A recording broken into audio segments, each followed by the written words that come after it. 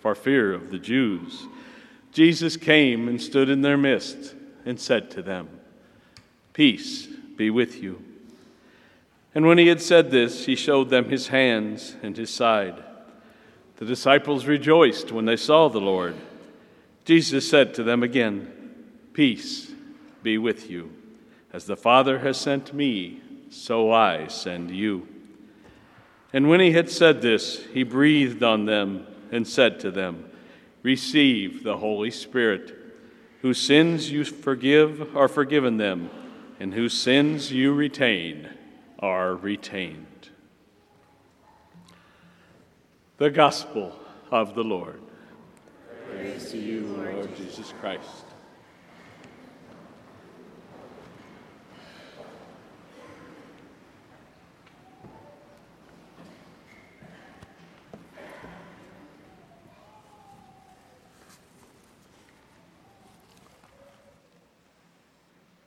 On this day, we solemnly commemorate the great event when Jesus fulfills his promise to send the Holy Spirit to his timid disciples who gathered behind the closed doors of the cenacle in Jerusalem. The Feast of Pentecost is the culmination of the Paschal mystery and marks the end of the Easter season. The outpouring of the Spirit on the disciples was to enable them to live Jesus Christ and build a community of believers. We are the members of this believing community, that the church that was born on the day of Pentecost. And so is the birthday of each of us, because we are members of the body of Christ. Like the apostles and disciples, we have also received the gifts of the Holy Spirit. Today's feast, Pentecost, also indicates that the Holy Spirit is an ongoing reality, still touching our daily lives. During his appearances, Jesus gives two gifts to his followers: the gift of his permanent peace and the power to forgive sins. He charges them to continue his work, strengthened by the gift of the Holy Spirit and peace. The Holy Spirit will continue to teach them the message of Jesus. Today, in the Gospel, we read the disciples of Jesus were hiding. They hide in fear behind closed doors. They excluded the rest of the world, which was hostile, persecuting, and terrifying. They felt better huddled together in isolation and planning what to do next and where to go. And then, surprise, in their isolation, Jesus comes.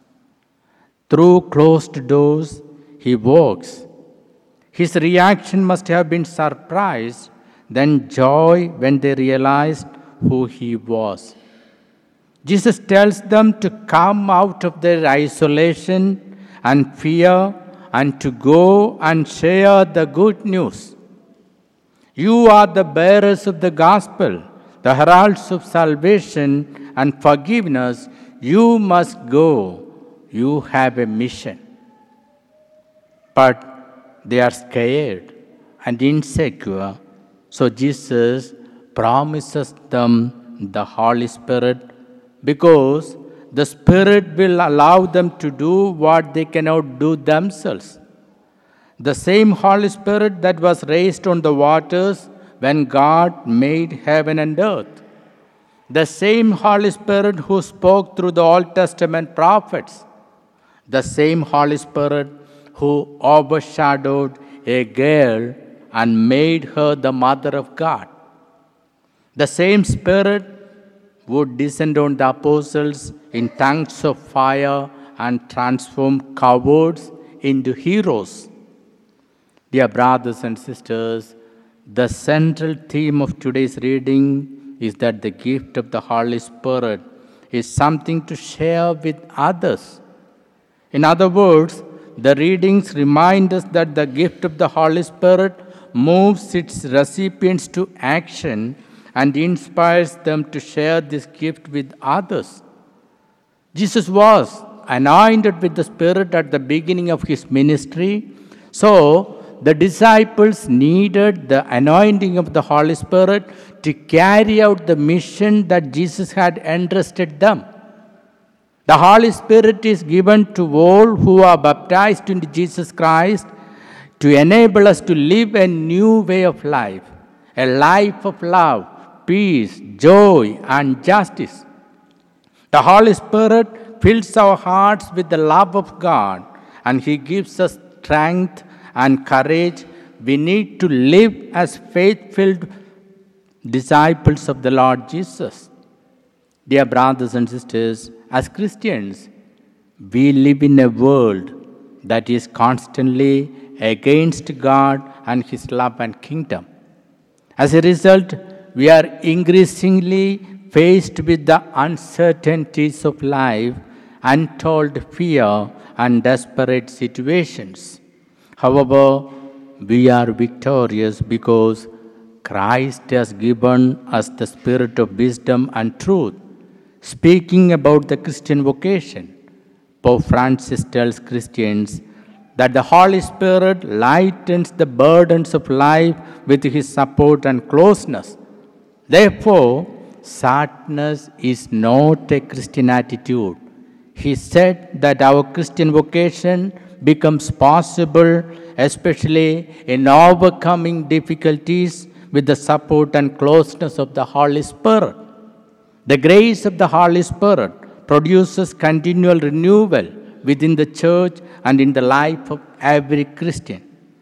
Today's feast clearly tells us that the Spirit still works mightily in many different ways and many different people.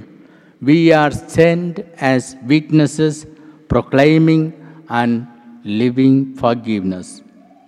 As difficult as it is, it has to be a central part of our testimony. Dear brothers and sisters, we are called to love as Jesus loved, not counting the cost. As St. Paul exhorts us, walk by the Spirit and do not gratify the desires of the flesh. If we live by the Spirit, let us also walk by the Spirit. Pentecost is not just one day, but every day.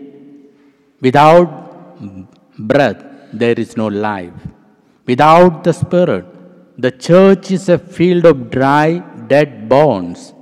The Fulton Sheen once said about the church, even though we are God's chosen people, we often behave more like God's frozen people, frozen in our prayer life, frozen in the way we relate with one another, frozen in the way we celebrate our faith.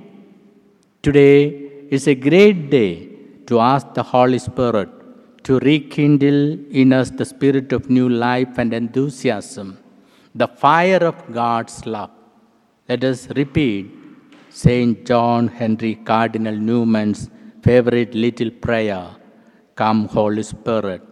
Come Holy Spirit, make our ears to hear, make our eyes to see, make our mouths to speak, make our hearts to seek, make our hands to reach out and touch the world with your love. In the name of the Father, and of the Son, and of the Holy Spirit. Dear brothers and sisters, as we know, I am here from Mission Appeal. I am Absalom Fernandez, an Indian priest who is now working in the Archdiocese of New York. Let me now share something about my Diocese of Punalur. You might have seen the Eucharistic miracle placed at the behind of the church that is happened in my place. So Today I would like to offer my sincere gratitude to the Diocese of Indianapolis for assigning this parish for mission appeal and for the pastor who have prepared this mission today.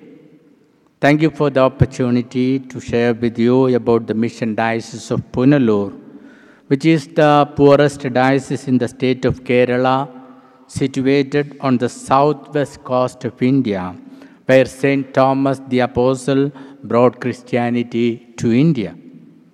Punalur diocese was founded in 1985. Until then, Punalur was a deanery and mission station of the Diocese of Coilon. The Belgian Carmelite missionaries were the founding fathers of Punalur and surrounding places. During the World War II, the founding fathers had to return, entrusting the pastoral work to the clergy of the diocese. The Diocese of Punalur is a mission diocese, and majority of the people are Dalit Christian converts who are socially, economically, and educationally disadvantaged. Most of the people are from the backward class of the society. They don't have anything to offer in support for the diocese, but the diocese has to support them instead. We have 40 parishes and 63 mission churches, most of which are not yet self-sufficient. We have a total of 65 priests working really hard, spreading the love and compassion of our Lord and preaching His gospel of salvation. The diocese is struggling to take care of its clergy. Currently, we have 31 seminarians, candidates for priesthood, going through the different stages of formation. The diocese has to take care of all their expenses as they come from mostly poor family backgrounds. Meeting their formation expenses itself is a big challenge to our small diocese. By your participation in this mission appeal, you would be helping to form our future priest. The diocese has a small housing project called Koinonia Housing Project, that is a home for homeless people, in which a 2-room small-scale house is built on a 2 cents land and given to the poor people. The diocese has so far completed 50 houses as of today and is hoping to achieve the first target of 100 houses by the end of this year.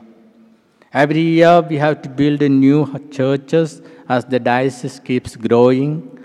Then there is also the expense of repairing and maintaining churches.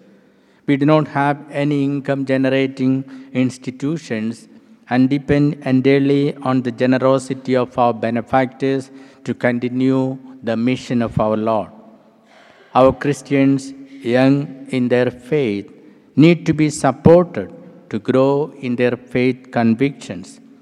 We help our families to grow in their faith and to share it with their children through our various faith formation programs. By participating in this mission appeal, you would be helping to form and train lay ministers who go out to encounter others with the love of God. My dear friends, I invite each one of you to participate in our efforts to bring God's love and concern to our less fortunate brothers and sisters through your support of this year's mission appeal. Your contributions allows us to support our families, pastoral leaders, and seminarians who serve in so many ways. A gift of any size makes a huge difference. Please consider making your generous gift today. Your support allows us to continue bringing the compassionate and merciful love of Jesus to our needy brothers and sisters. Pope Francis always exhorts us to reach out to those on the periphery, namely our marginalized and socially disadvantaged. Every small gift that we share with others is a gift from God.